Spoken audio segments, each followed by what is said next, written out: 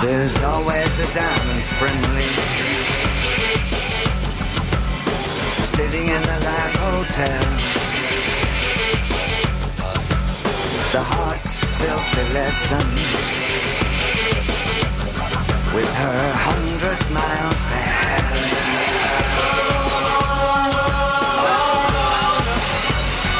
If there was only something between us, if there was only something between us, other than our clothes, something in our sky, something in our sky, something in our blood, something in our sky.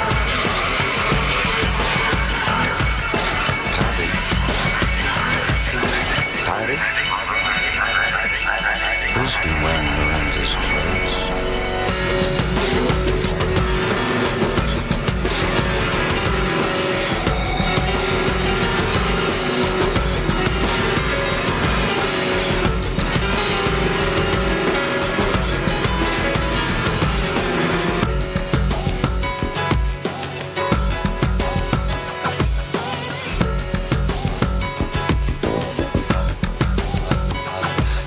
Heart's filthy lesson, heart's filthy lesson, heart's filthy lesson, falls upon deaf ears.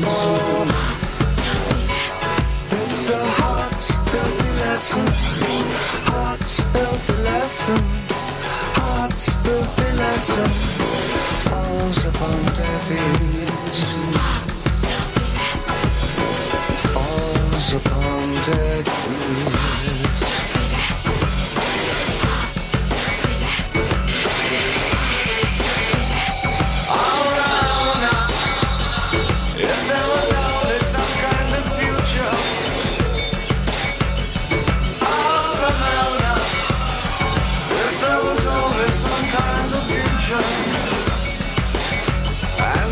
Cerulean sky.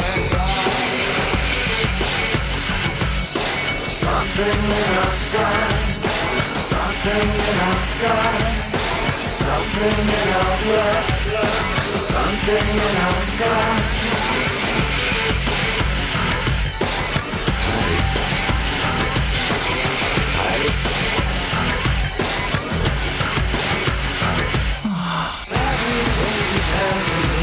I think I lost my way.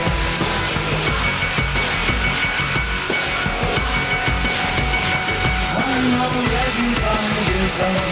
I'm already in my grave. I'm already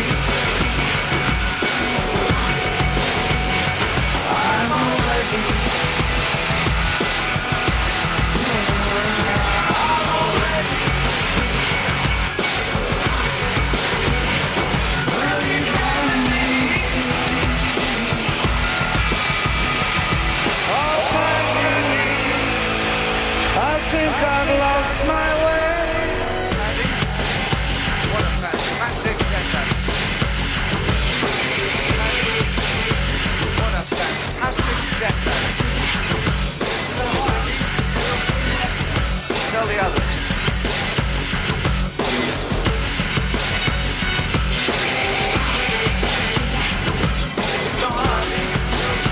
What a fantastic death that is. Tell the others.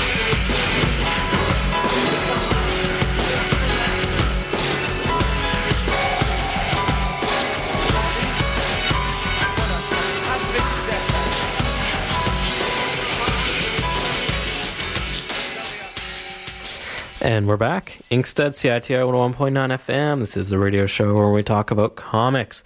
That was Bowie, Heart's Filthy Lesson off of his seminal industrial-esque album, Outside. That was one of Bowie's more angst-ridden periods, I would say. My guest right now is Troy Little. His comics are... no, I'm totally going to mispronounce it. Chiaroscuro?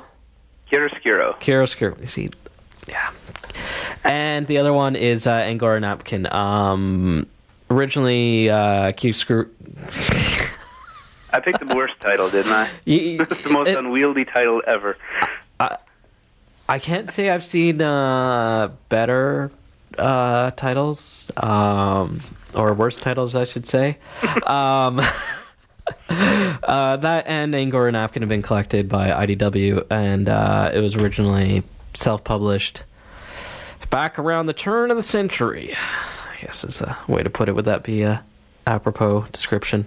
Yeah, actually, I never thought of that before, but yeah, it is actually the turn of the century. Kind of dates me now. You feel old. I feel really old. A bunch of gray hairs just popped out of nowhere. I found one the other day, actually. Yeah, I've had them for a while. At a young age. Thanks, parents. Thanks. Great genes you gave me. Now, Troy, also, as well as my previous guest, is another Canuck, this time from the lovely little province of PEI, Prince Edward Island.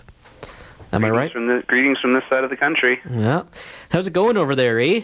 It's actually the first nice day of summer so far. Reached up to a balmy 20 with no clouds, so that's a big change. Wow. I think we had frost last night. Wow. Yeah. That is horrible. It's a rotten temperature climate place to live down here.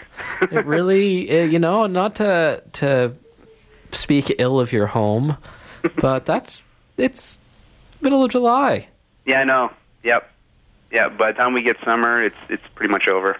That sucks. Yeah. Such is my lot in life. You're cross to bear. It is. So I guess we'll start out with your first book. Tell me about that and what drove you into the madness known as self-publishing.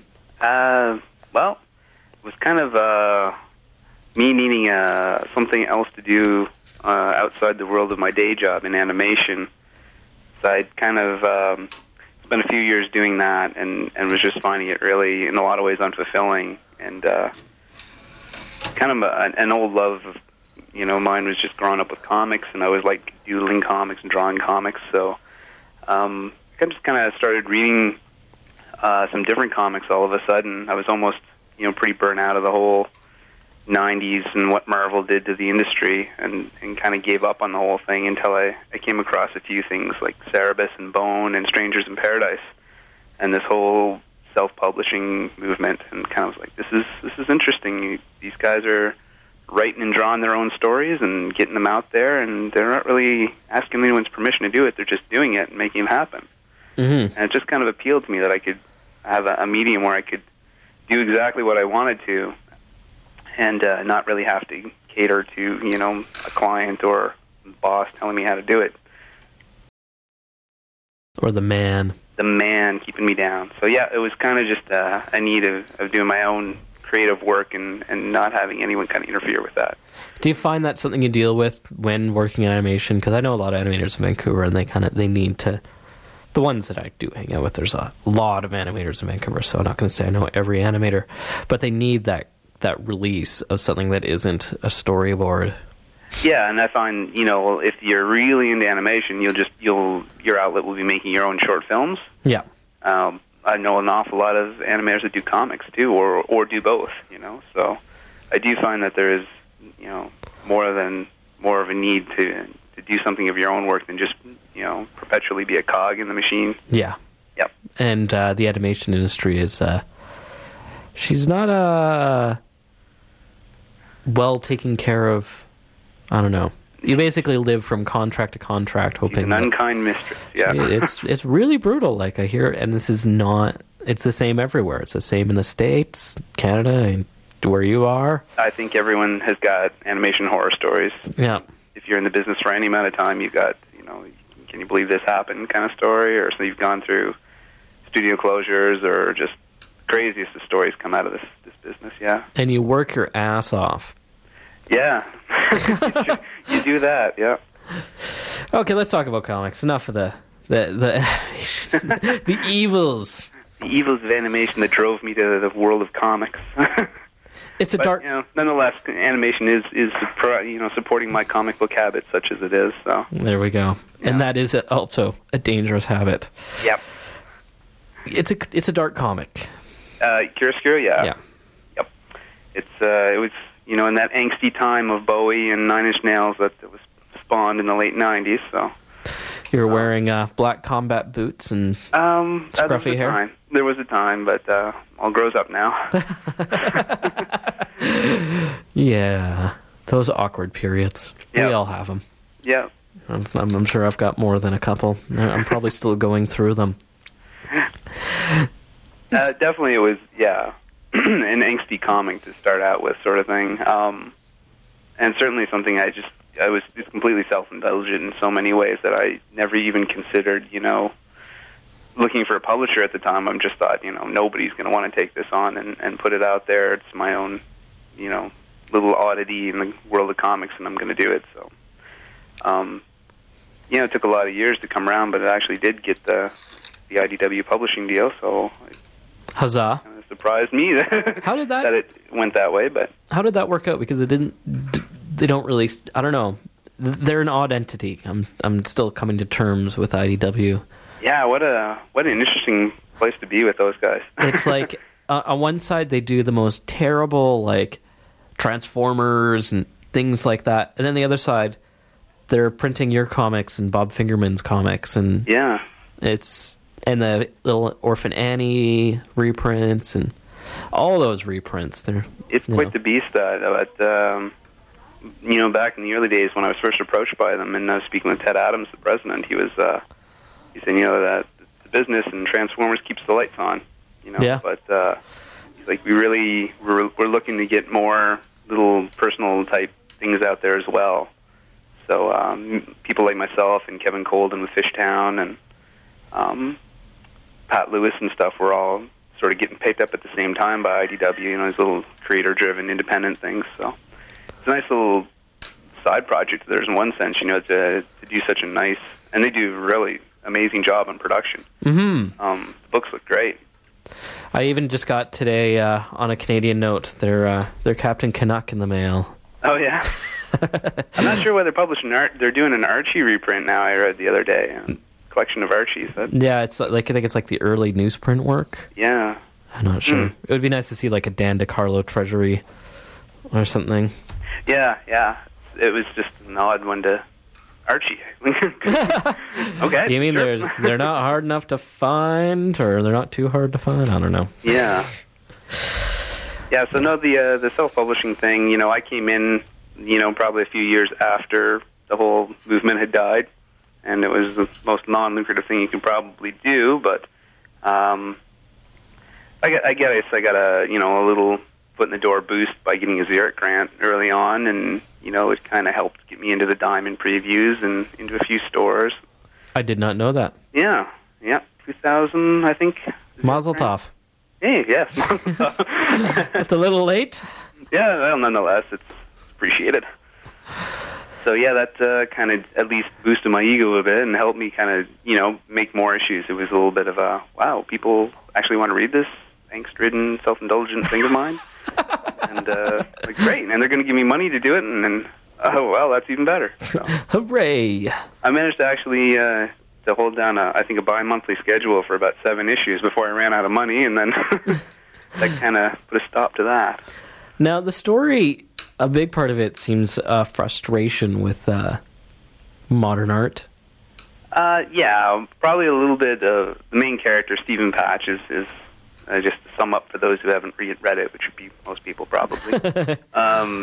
Stephen Patch being an unemployed artist with a blank canvas at his disposal and really no motivation to actually do anything with it or do anything with his life in general. So he's just kind of coasting around through his existence, hanging out at coffee shops and doing very little. Then I guess it gets at one point a little bit weird where there's a couple of people break into his home through a case of mistaken identity and give him a good thrashing sort of thing and question his merits as an artist while they're at it.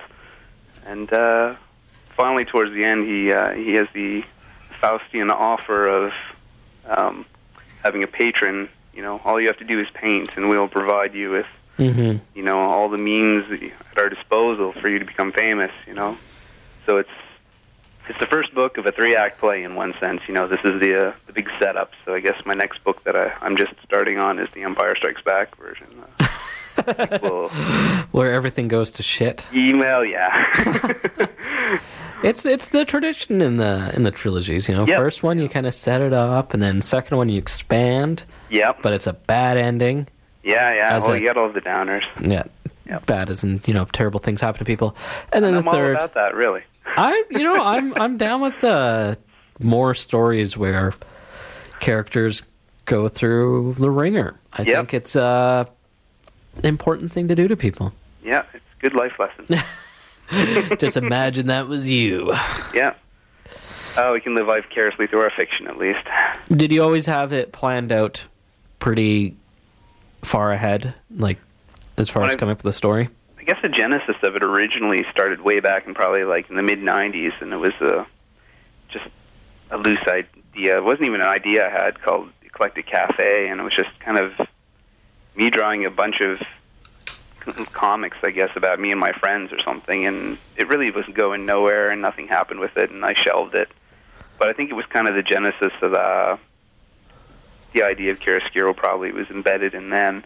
So when I kind of put it on the shelf, got into animation, got dissatisfied with that, and came back to it, I'm like, this, needs a lot of work, and I think I tried reworking it 3 or 4 times before I finally realized that that Eclectic Cafe idea is just not happening. I have no story for it. But I think just thinking about it a lot and starting to read a lot more, these alternative comics and stuff, somewhere along the line I just kind of had this spark moment where it kind of like, I have it, I know my story, and I know what I want to do, and so it all came together. I guess there was a lot of stuff working on my subconscious at the time, and it all came together in one moment, and I kind of knew the whole story right then and there. And then sans, the minor details and stuff, the big picture, like how it was going to go and end, and the main points all just kind of came at once. So now it's kind of a matter of making that happen. 10 years later, here I am with only one of the 3 books done. Slow process, these comics. So you only had, I was looking through the collected edition, and really you only self-published like almost the first half, and then the rest had to be caught up, I guess. Yeah, I did 7 issues in print, and then I just, like I said, I ran out of money, and we moved from Ottawa back to Prince Edward Island here, kind of reestablished ourselves back here when the animation industry in Ottawa went bust, and just kept drawing the comic with no real idea if it would ever see any more issues in print. And eventually I got a PEI Council of the Arts grant here to finish the book, so I finished the last issues 8, 9, and 10, as it were, which were never individually printed, and put together just a small print-on-demand 100-copy versions of the graphic novel, which I sent around. So that was kind of like, I had in mind I wanted the first book to be about 10 issues worth of material, so with the grant I managed to do that, and I sent it out to, pretty much everyone I could think of, be it publishers or people in the industry, anyone who just might mention it. Just got the resounding sound of silence beating in my ears, and oddly enough, and interestingly enough, the one person who did kind of take notice of it and actually write a nice, kind review of it online was Dave Sim. Really? And Dave Sim is actually the reason I'm with IDW now by twist of fate. I'd sent IDW a copy of the book, and it got lost in the mail, I guess. I found out afterwards. Because after Dave had written his review on my book, which is, as far as Dave goes, it was pretty flattering, in a very reserved sort of way, of course. Hard to pull a quote out that, from him. But anyway, the publisher, Ted Adams, happens to be a big Cerebus fan, and he contacted me after reading it, the review, and asked for a copy. So that's when I found out that they hadn't gotten the one I sent them, so I sent them another one immediately, and in a few weeks we'd kind of worked out the deal, and that's how I came to be with IDW. Thank you, Dave Sim. There we go. And as anyone who can see the artwork knows, I'm heavily influenced in chiaroscuro by the Sim Gerard school of black and white cross-hatching. It's well worn on your sleeve. Yeah, it is. Yeah, I make no bones about it. Cerebus was a huge, huge influence on me. Now, are you trying to maintain the same art style, or it seems like you're kind of tightening it as you go along throughout the series? I think just the same way Dave always said about Cerebus is there's no way I'm going to draw issue 1 and it's going to look like issue 300. Yeah. I kind of just knew, having never really done a full comic before, or, something that was going to be this big, to sit down and try and spend all my time establishing what it's going to look like, I'd rather kind of get into it and just let it evolve on the page. So the interesting thing about that first book is there's a lot of evolution happening in a very short number of pages over, 5 or 6 years it took me to do that book. So the first few pages, you compare that to the last few pages, and it's night and day almost. Yeah. And to me, it's just like, it's kind of interesting in one way to see that evolution, although, there's that temptation to want to go back and, quote unquote, fix Don't do all it. the stuff. But essentially, it's just, look at it, move on, and just keep the story going. It always bugs me when folks do that. Yeah, it's, it comes from an honest place. It's where I was at that time, and that's my skill level at that time. And then as I got better at handling the comic medium, I think both the visuals and the narrative flow and the artwork all improved, cohesively, I hope. So that's kind of the natural progression. I mean, I have no idea. By the end of the third book, I'm not sure what it'll look like. We'll see. I mean, I think it's actually gotten into a comfortable groove towards the end. The last few books, or so, How far are you into the second book? Not very. I had a huge detour with this project called Angora Napkin, which I'm sure we can get into. We will be after I play a certain song. Yeah. So I'm coming around to book 2 finally after all these years. I am determined. I will finish the series, the story. So now, barring being run over or something. Are you going to just do it as a book or do issues first? Right to the book format, I think, kind of the way the industry's gone. Yeah, it's the way it's kind of gone. So I think doing the issues, well, they never really did kind of pay off in one way. And I think just there was so much time going on in between issues, and they kind of get filed away. The same old. So I'm thinking going straight to the book format's the better presentation for this particular story. All right. I think I'm going to play some Cub. Awesome. Which keen listeners to CITR will know from years gone past. And we'll be right back with Troy Little, CITR 101.9 FM.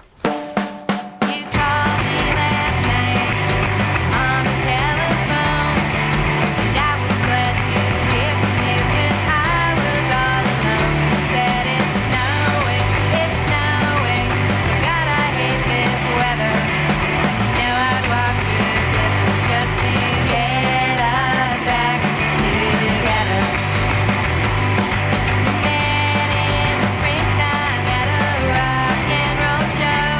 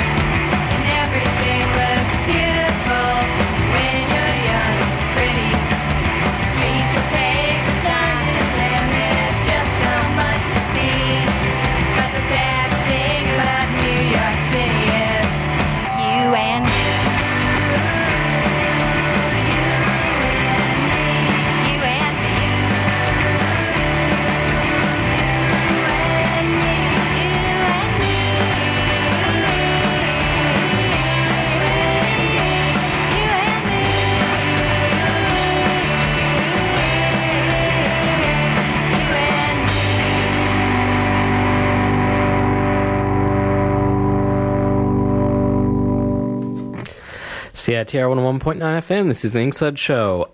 We're just about almost at 3 o'clock. West Coast time, I should say. It's just 2 minutes to 3.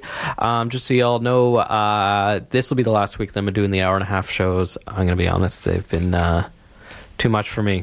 I've got too much homework, too much other stuff. So next week I'll be back to the hour slot. But it's been a lot of fun being able to do longer interviews and have more people on the show.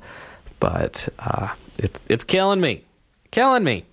Next week, my guest will be Gene Yang and Derek Kurt Kim, and we're going to talk about their new book from First Second, The Eternal Smile, I think it is. I can't remember. I'm bad. They're both very, very nice men, and I'm looking forward to having them both on. Neither of them have been on yet, and I know both of them like the show, so it's about time, you know what I'm saying? And yeah, after that, I don't know what I've got planned for the week after, because it's going to be San Diego, and everyone and their dog will be down at San Diego Comic-Con, and I won't be because I don't have $2,000 to spare to spend on a hotel room and food and drinks and everything else that comes with going to San Diego. And comics. Lots of comics. At the end of the month, I'll be talking to Dennis Kitchen about his new book about Harvey Kurtzman. That is gorgeous. I think everyone's going to really like it. Everyone should look at the new book about Harvey Kurtzman from Abrams. And yeah, we'll have some more coming next month. Michael Cooperman, and the list goes on.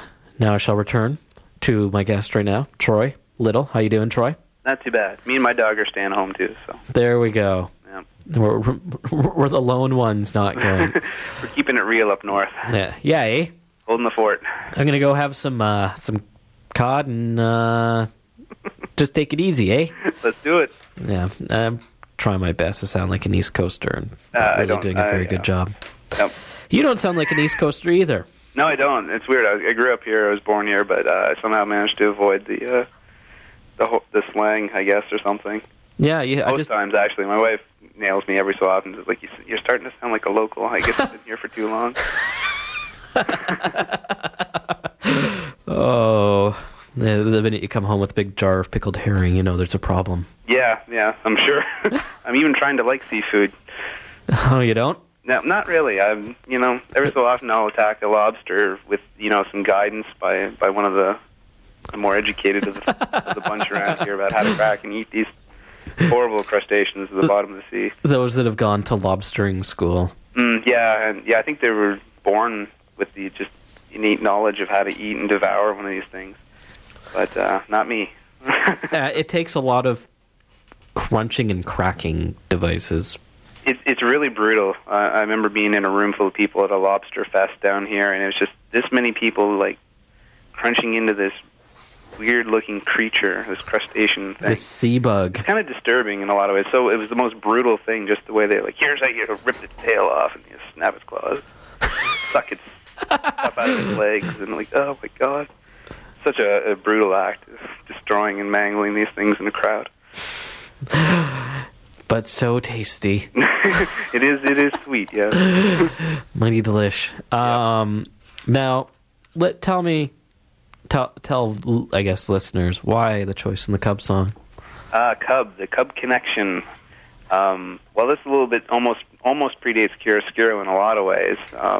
When I first started in animation, I thought, well, okay, this is great. This is my dream job, doing animation. Before I became the bitter, jaded old man I am now. Happily working along, drawing, kids shows for Nelvana and backgrounds for Franklin, Trees and Rocks, and all that good stuff. Then I got laid off, which was kind of a surprise to me. I thought you'd get a job and you have a job. But I didn't realize that this thing only worked on contracts, and in between the contracts there could be dead periods of time, lasting for months. And so I found myself in one of those down periods the first time, and not knowing when I was going to go back to work. And me and my friend Nick Cross, who came up with Angora Napkin with me back in like '97, we were both scratching our heads thinking, well, maybe what we should do would be like make our own cartoon. That's a good idea. Pretty naive of us to do that, having actually had no animation training at the time. We both went to Sheridan for illustration. So animation became a self-taught thing at that point, and we just thought, well, that's what we'll do. So we came up with this idea for an all-girl band insanity cartoon called Angora Napkin, which was loosely based on Cub and Shonen Knife and that kind of cuddlecore girl punk pop movement that was happening in the mid-'90s. So we just really, really liked Cub, and they kind of just really inspired the idea for this trio of girls, and kind of just the idea of making the kind of cartoon that we thought wasn't on TV anymore, the Looney Tunes kind of over-the-top cartoony cartoon. The good So stuff. all the stuff we felt stifled with during the day, working on Franklin or Rupert or something, we could go and take out our frustrations on, this wacky trio of girls and make a funny cartoon for a change. You know what? I'm going to really quickly play the theme song. Yeah, for sure. Okay. Here we go.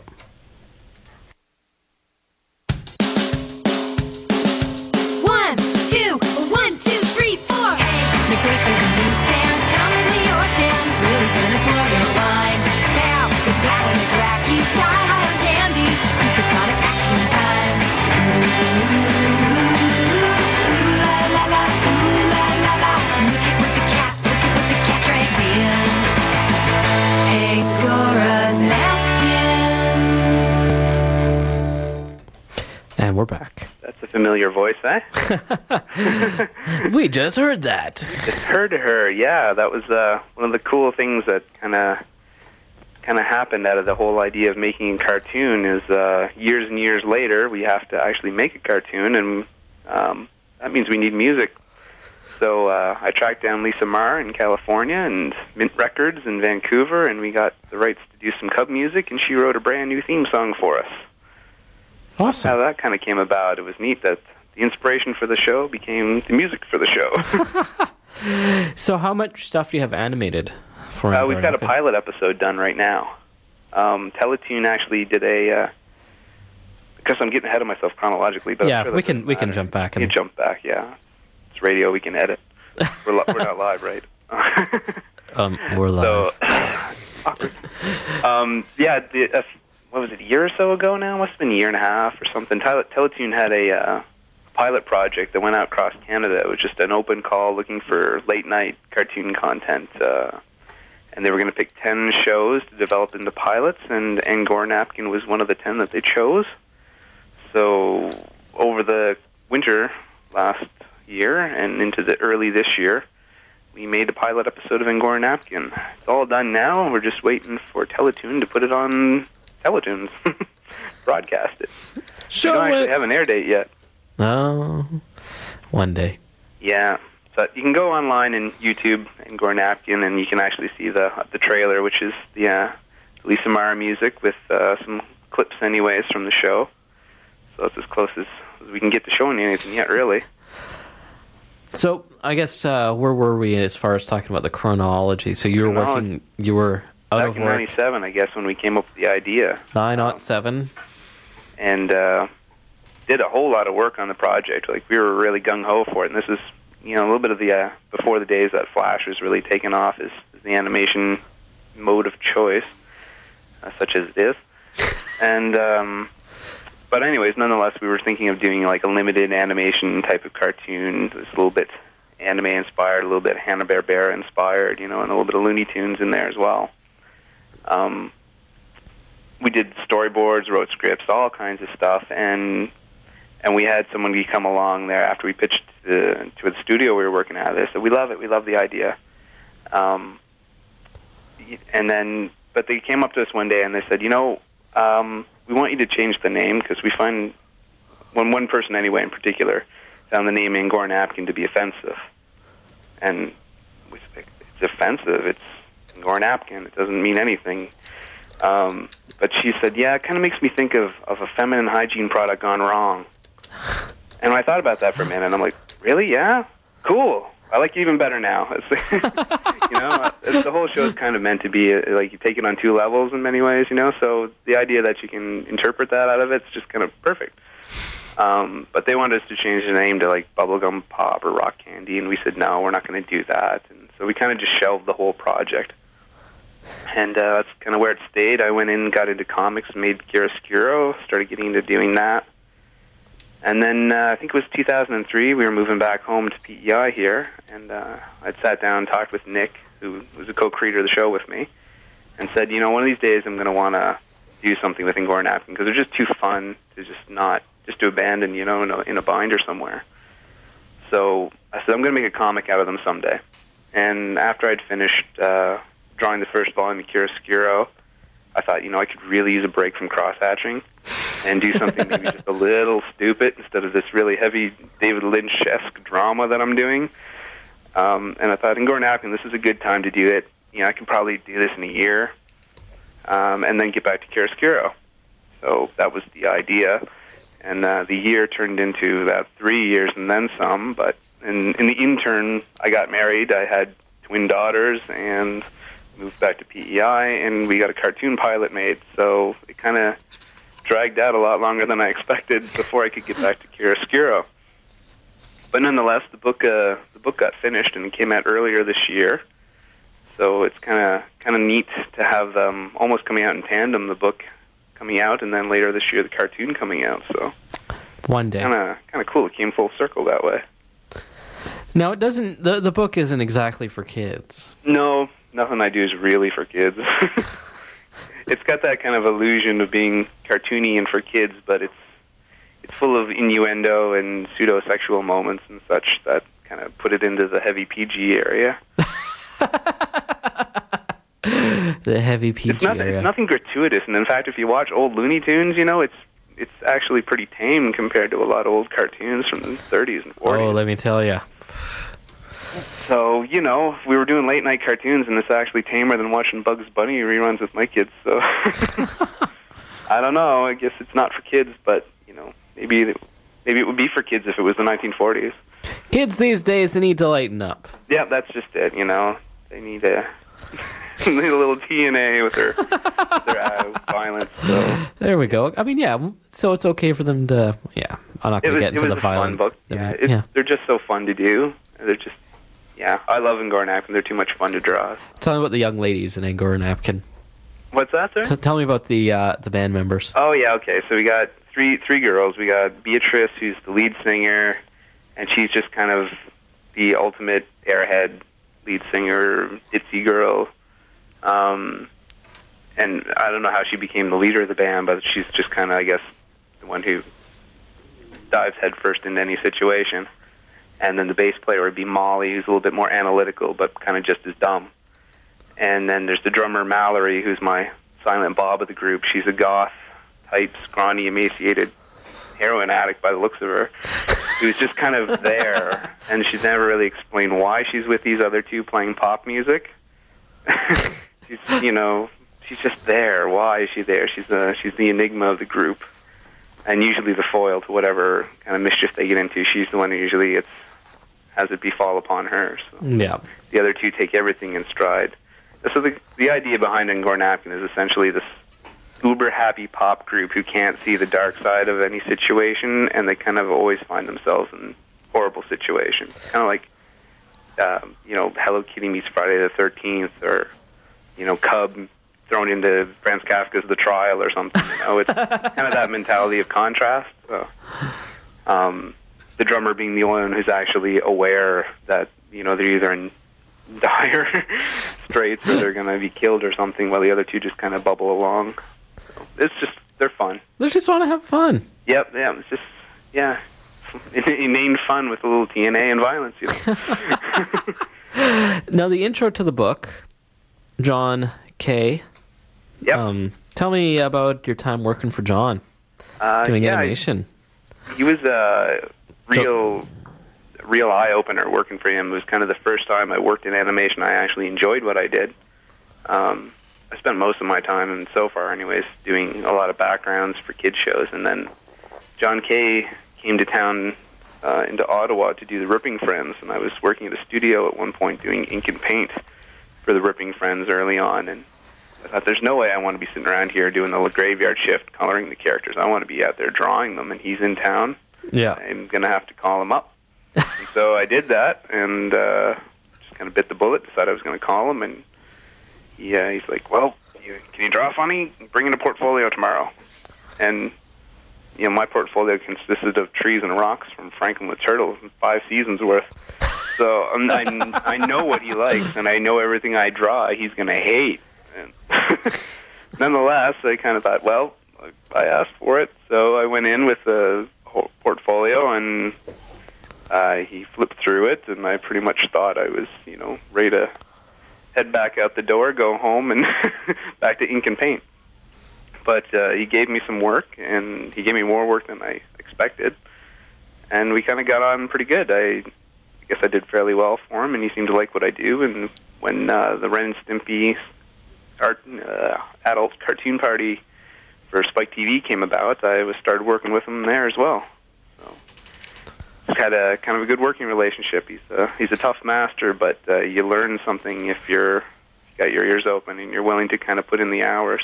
Well, I always tell anyone who asks me, to check out his blog, because it's the best animation school on the net for free. Like, he knows his stuff, whether or not you can agree with a lot of his methods and stuff. He knows what he's talking about. He makes you work. He calls you on every dumb mistake you make. What were some of the things that you learned working for him? Well, there was a lot of things about construction and just basic design and flow and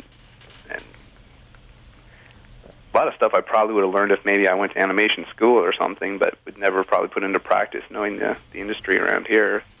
So it was kind of an odd thing to actually have that old school Looney Tunes kind of termite terrace world of an actual studio where somebody's sitting down and making you watch a bunch of cartoons and then making you work and draw it again if you draw it wrong, and understand how muscles connect and all these things. You really think about what you're doing. You wouldn't kind of accept anything less than the best you could pull out of you. So it was hard to work for, but you sure learned a lot. It was boot camp. Animation boot camp. Yep, it was worth it. So I figured whenever I'd done the Angora Napkin book, I don't think he was keen at all on chiaroscuro, if he even seen much of it. When I did Angora Napkin, I thought, you might actually like this, because it's a little bit more of that kind of flesher animation and kind of really fleshy and cartoony and stuff. He might actually like this, so I was going to send him a copy and see what he thinks, and I managed to strangle a forward out of him. So. And he introduces my book, and he's very kind, so that's pretty good, I guess. Do you still do much animation, PEI? Is there an animation industry there? Yep, that's still my day job. I'm still doing backgrounds. Except, I guess, one thing that changed when I moved back here is the industry pretty much switched over, by and large, to Flash or Toon Boom, so I work in Flash animation now. That's pretty much what everyone does, I think. Yeah, pretty much. I think I know one person that still does backgrounds on pen and paper. Oh, yeah? Yeah. It's old school. We did the Angora Napkin cartoon. We did it in Flash, but we didn't want to make it look like Flash because we hate that. Really just symbol animation tweening and stuff. So me and Nick kind of did half and half the show each. And he kind of took his half and did it his own style, and I did my half in my own style. Kind of that idea that, Chuck Jones and Bob Clampett aren't going to draw Bugs Bunny the same way. Yeah. Most people aren't going to pick up on it, but we had our own take on it, and we kind of just ran with that. So he would direct his half, I directed my half, and one thing we did, instead of making like stock characters and stock symbols and stuff, we did a whole lot of original drawing. So everything was original drawing from scene to scene. We figure if it's going to be limited, it's at least going to look good, hopefully. So that was a lot of work, but got one of those nice Cintiq tablets to work on, and that helped out an awful lot. Those things are fancy. They're pretty sweet, yeah. It's basically, just so people know, it's basically like you're drawing on a monitor. Yeah. You look exactly what you're drawing on. You can get very specific with the details, and it's the closest thing probably that you can get to traditional animation on paper. Instead of flipping paper, you can actually just click back and forth on the keyboard and draw on the screen like you would flip paper and draw on paper. So it's pretty quick to work on like that, and really you can make a lot of mistakes and fix them real easy and check your stuff immediately. So it does help a lot. It's pretty darn nice. Yeah, it's pretty awesome. The only sad part is a lot of comic artists are now using those kind of things, and we'll see less original art. Yeah, well, I think, and I say this now, of course, but, you know, I think I'm going to keep my comic work personally on pen and paper. Yeah. I'm just a purist with my comics, I think. That's good. I don't think there's any way I could crosshatch, like, chiaroscuro stuff on a Wacom tablet. So I just don't think that would work. And I think in Gordon Atkin, there's something about using a brush. It's a little bit more rough line or an intuitive line. You can just kind of feel it out differently. And you use different tools for the different projects, right? Yeah, I'm with a Crow Quill pen and just dipping the ink and stuff for chiaroscuro, so I can get those really, really fine hatching lines. And I tend to use a brush pen, like Pentel brush pen for Angora napkin, just because I got to draw on the fly whenever I get a moment to grab. That's the fun of having two kids. I don't get a whole lot of time, so I need to draw when I can, and I can't be chained to my desk. If I'm out for coffee or having lunch, I can draw while I'm waiting for food. There we go. Just a little panel here and a little panel there. Pretty much, and just chip away at it. Yep, that's why it's so damn slow. I mean, to get new books out. Well, I'm sure right now folks want to check out your work. I mean, you've got the 2 books from IDW. Well, I think, and chiaroscuro took so long to do the first time around, I think instead of just falling off the face of the earth for the next few years while I work on that, I thought, you know what, I'm just going to keep the Angora napkin rolling. I'm going to make an Angora napkin webcomic. So that's working in tandem with chiaroscuro books. So I figure I'll serialize my next Angora napkin graphic novel online and do it in full color this time instead of just the 2-tone that I did for the first book. Nice. So I like that'll the color. be coming up sometime soon. Cool. Well, people can check out your work, I guess, at angoranapkin.com and meanwhilestudios.com. there we go. Well, thank you so much for joining me today, Troy. No problem, Robin. Happy to be on. Yeah, and enjoy the lovely PI weather. Well, today, we have it. So I'm not sure couple about minutes. tomorrow. Well, I'm going to go out in the sun now, so ha. Yeah, sounds good. All right. Thanks so much, Troy. No problem, Robin. Thanks. Have a good day. Bye. Bye. And so, just so people know, chiaroscuro and Gordon Napkin from IDW are his books. Check them out. I'm going to finish off with a little 9 Inch Nails off of the Further Down the Spiral album as per Troy's request. And up next after that will be the French Connection